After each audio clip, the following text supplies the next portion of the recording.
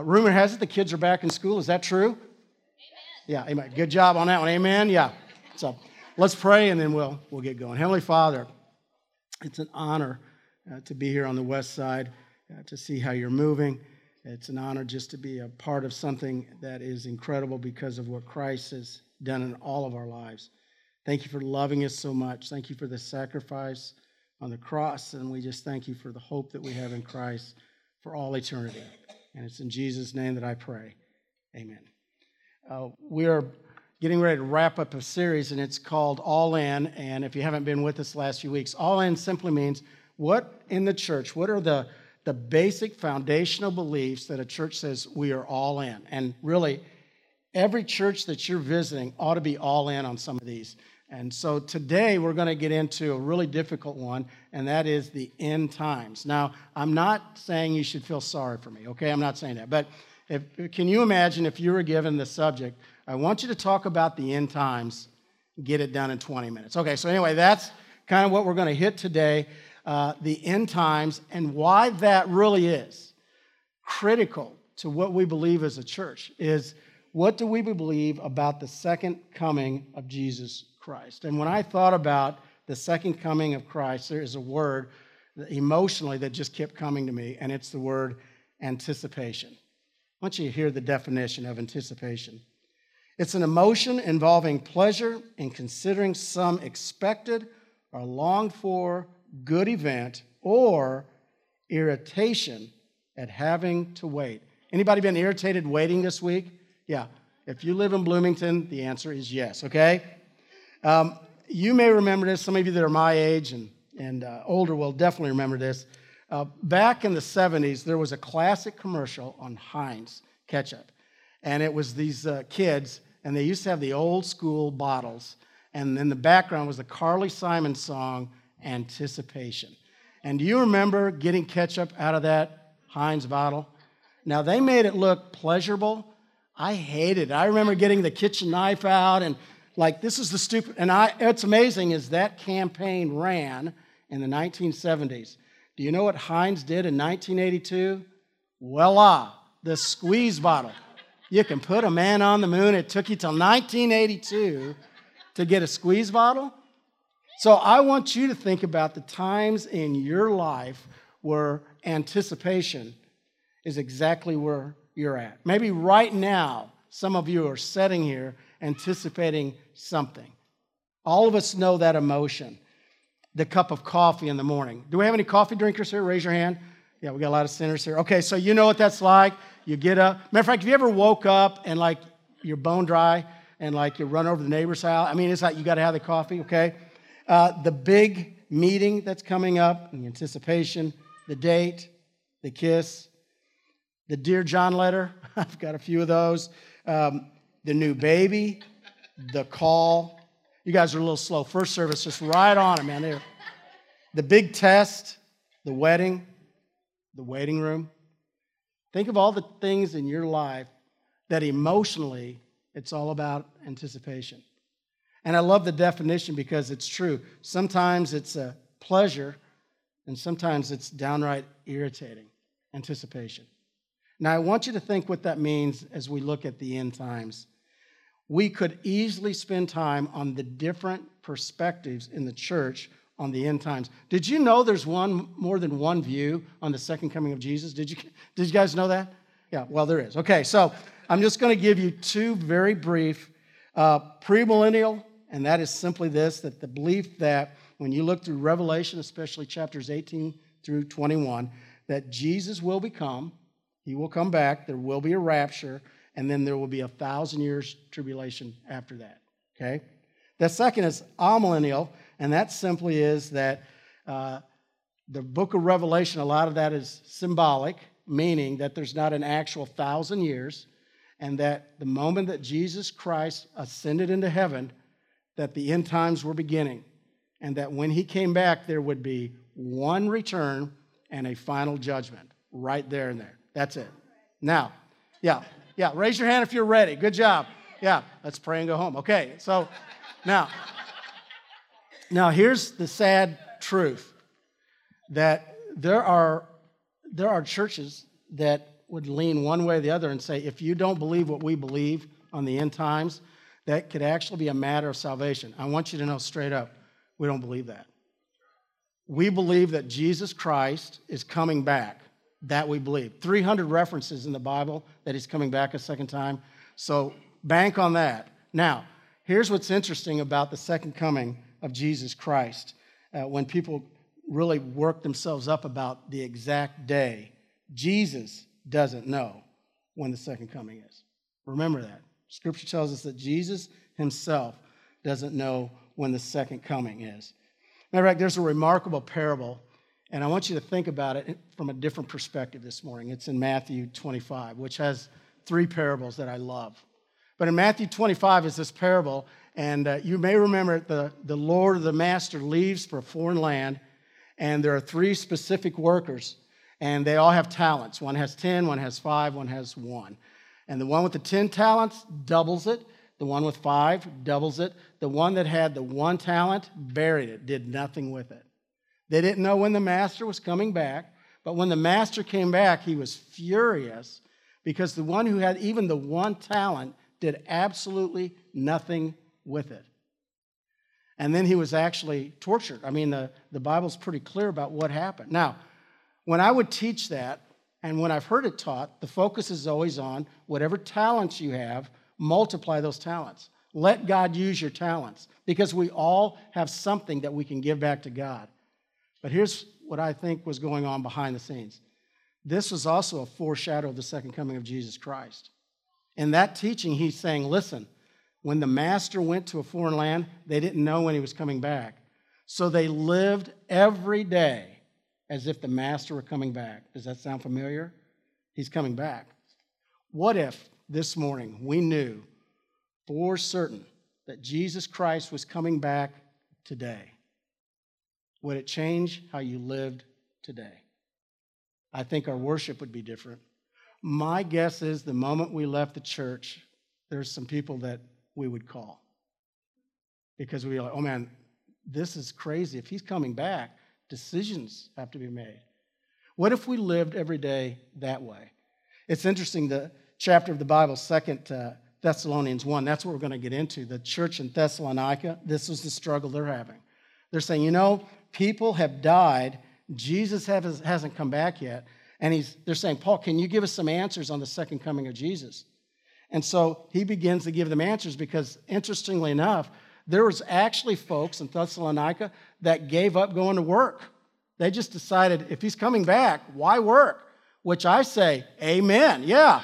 But it doesn't work that way. And that's what Paul's saying is you live your life every day, full throttle, as if he's coming back. But here's the deal.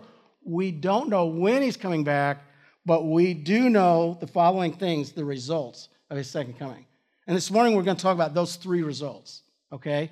And it's found in 2 Thessalonians chapter 1, and we're going to get into verses 6 through 12. Again, if you're taking notes, I'd love to see you guys writing down notes. Even if you're not actually taking notes on the sermon, you're writing letters to somebody. I don't care, but at least you're giving it the good American try. And here's the first one, is there will be justice at the second coming of Jesus. Now, when I say justice, there's another word that goes parallel with it, and it's the word judgment.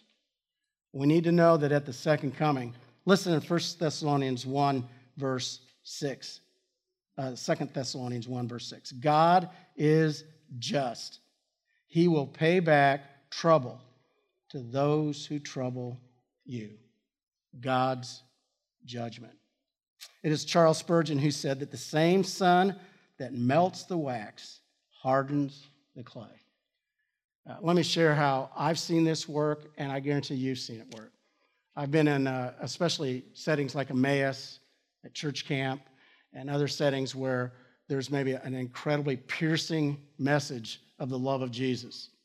And I will watch one person completely lose it. I mean, their hearts are pierced. They experience the love of Jesus Christ. And sitting by that same student is another student, and he's on his phone. He could care less. And you're like, whoa.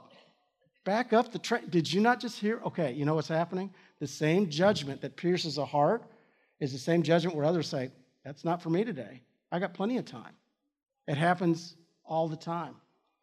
And we need to understand that God's judgment is real, whether we want it to be real or not. The sad truth is, and I'm just going to sound like an old man here, I think we've kind of pulled away. I think we've got kind of fluffy.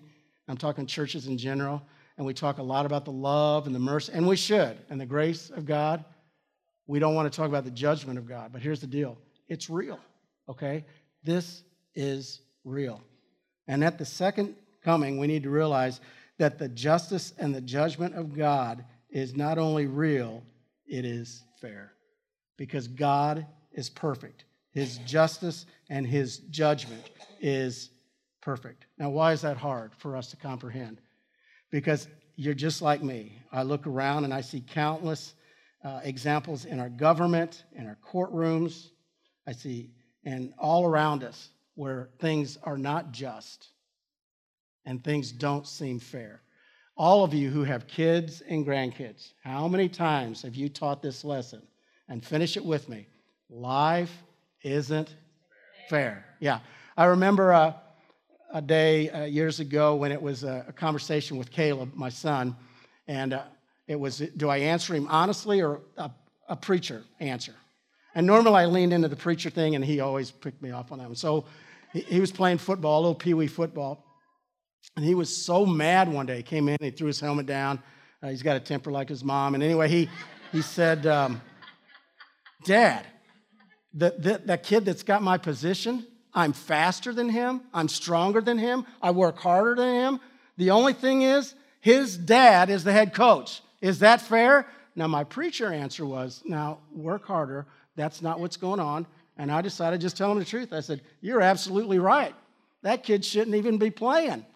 You should be starting. That's not because I'm your parent. Well, that's part of it.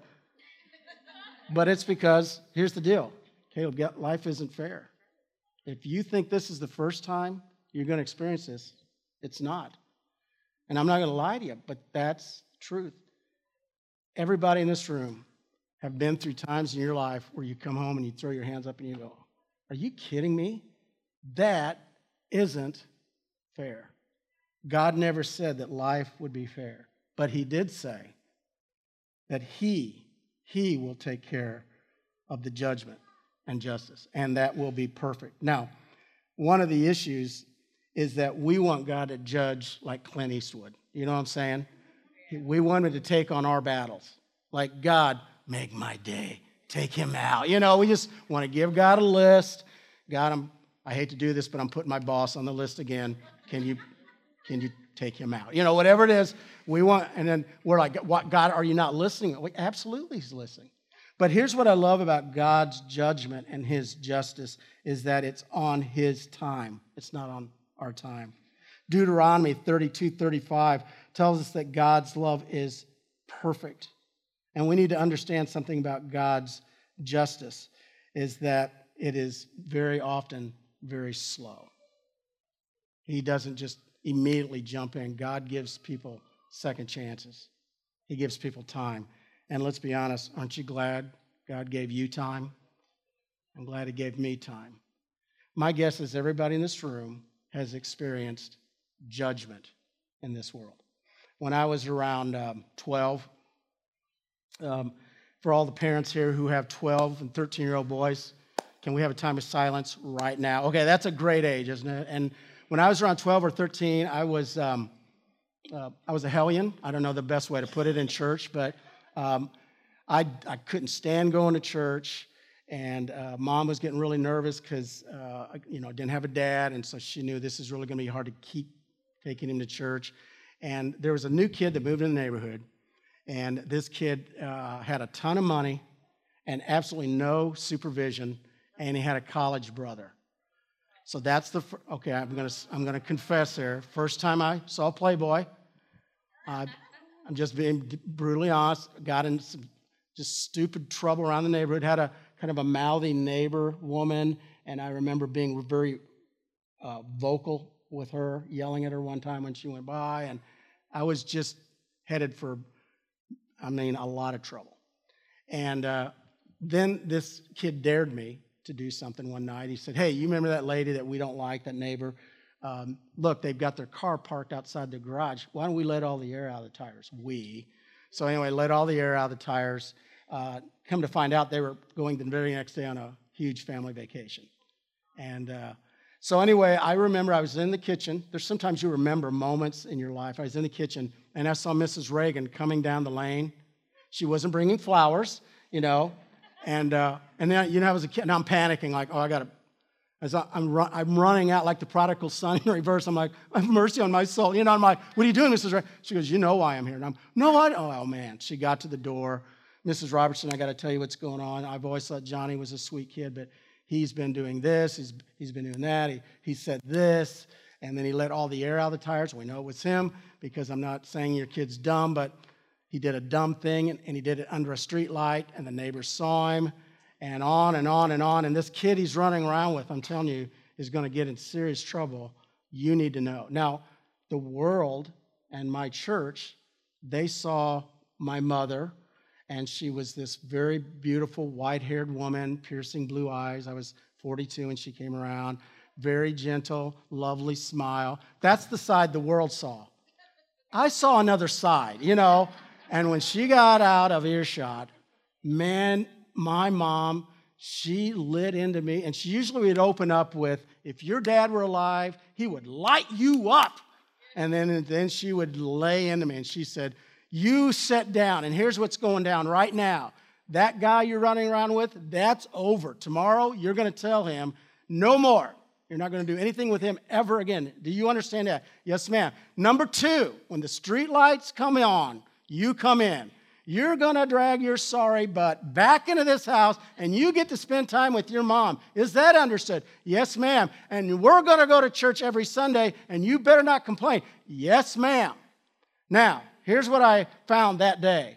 Judgment had a name, and the name was Aline Bertha Robertson.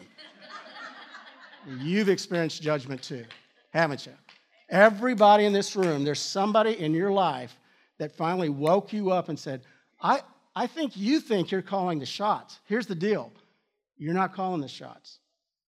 And there will be judgment, and there will be justice. And you know what? Be thankful for those people in your life that do that. Be thankful that God is that way. Judgment is real. Galatians 6:7 says, we reap what we sow.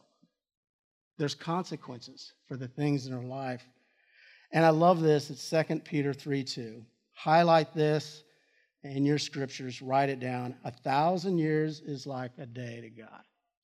And the reason I say that is sometimes people get really discouraged and they say, I don't know why God doesn't send us judgment today.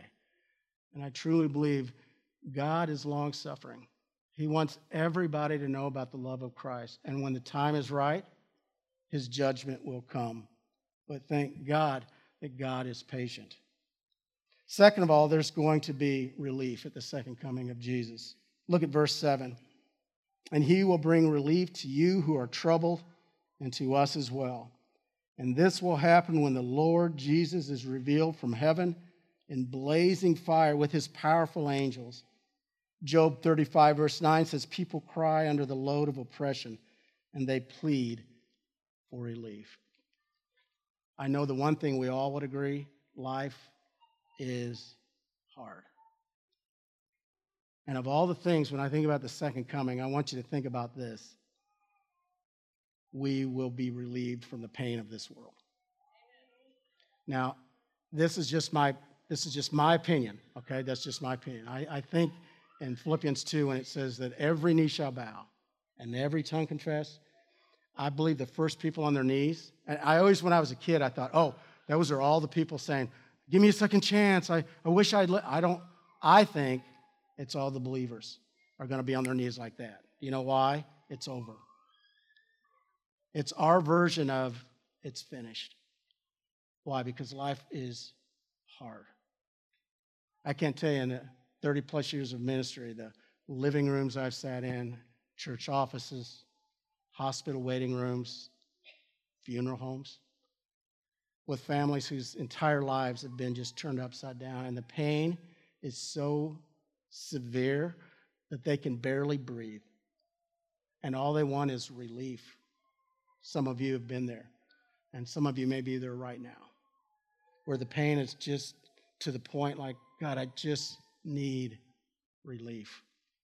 Have you ever thought about what the second coming does for all of us that are going through that? This week I was reminded again, like we've talked about the International Furniture Drive, of the global impact of Sherwood Oaks.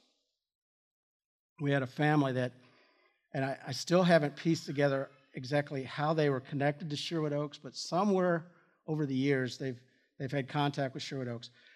But their daughter won a prestigious award, and so they were in the Bloomington area, and the entire family this week on campus there on the east side were baptized into Jesus Christ.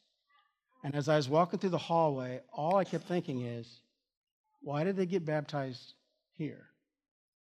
You know why they got baptized here. Because they knew back in China, they knew exactly what that meant. And then I thought about Brad Pontius. He's talking about his wife, Gail, and they baptized a woman from Saudi Arabia. And the woman said, well, when I contacted my sister, she warned me against Christians. And Brad said, this sister won't say anything. But if she did, honestly, her life could actually be in danger. And see, I can't even comprehend that. I mean, trust me, just like all of you, I've had times I've cried out, God, I just need relief, but boy, I've never experienced that. And yet it goes on all over the world. And so imagine the second coming, the people who've been persecuted and beaten for their faith. Imagine as they cry out, Lord and Savior, relief. Psalms 116, verses 1 and 2 said, God hears us.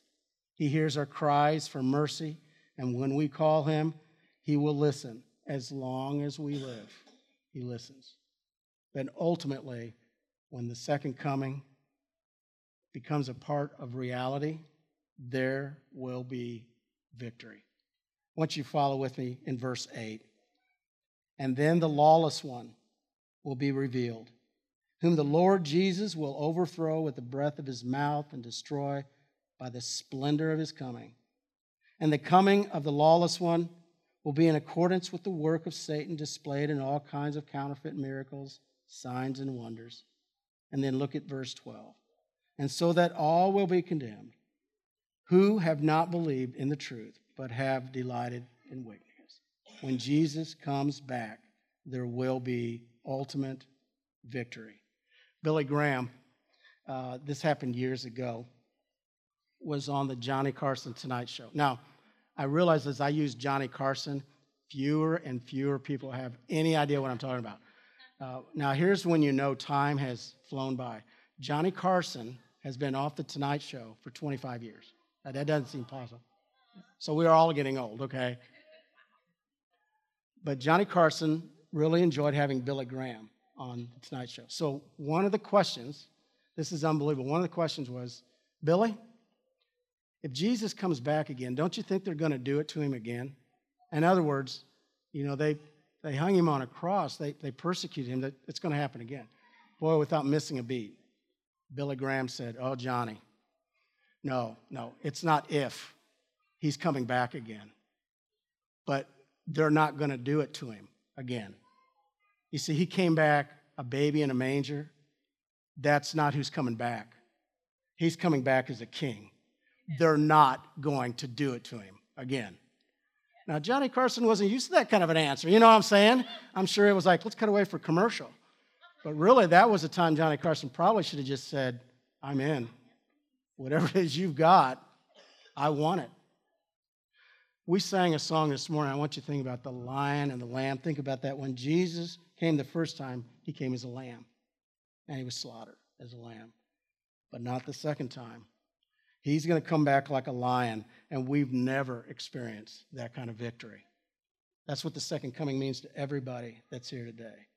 It's the ultimate victory. A few weeks ago, Marie and I, one of the things we wish we could do every week is go visit all the different life groups. We just believe so much in life groups. And we had a chance to go to a picnic over at Roy and Karen Siebert's, and it was just one of the funnest experiences. And when I went inside, Roy had the 1987 IU Syracuse game on.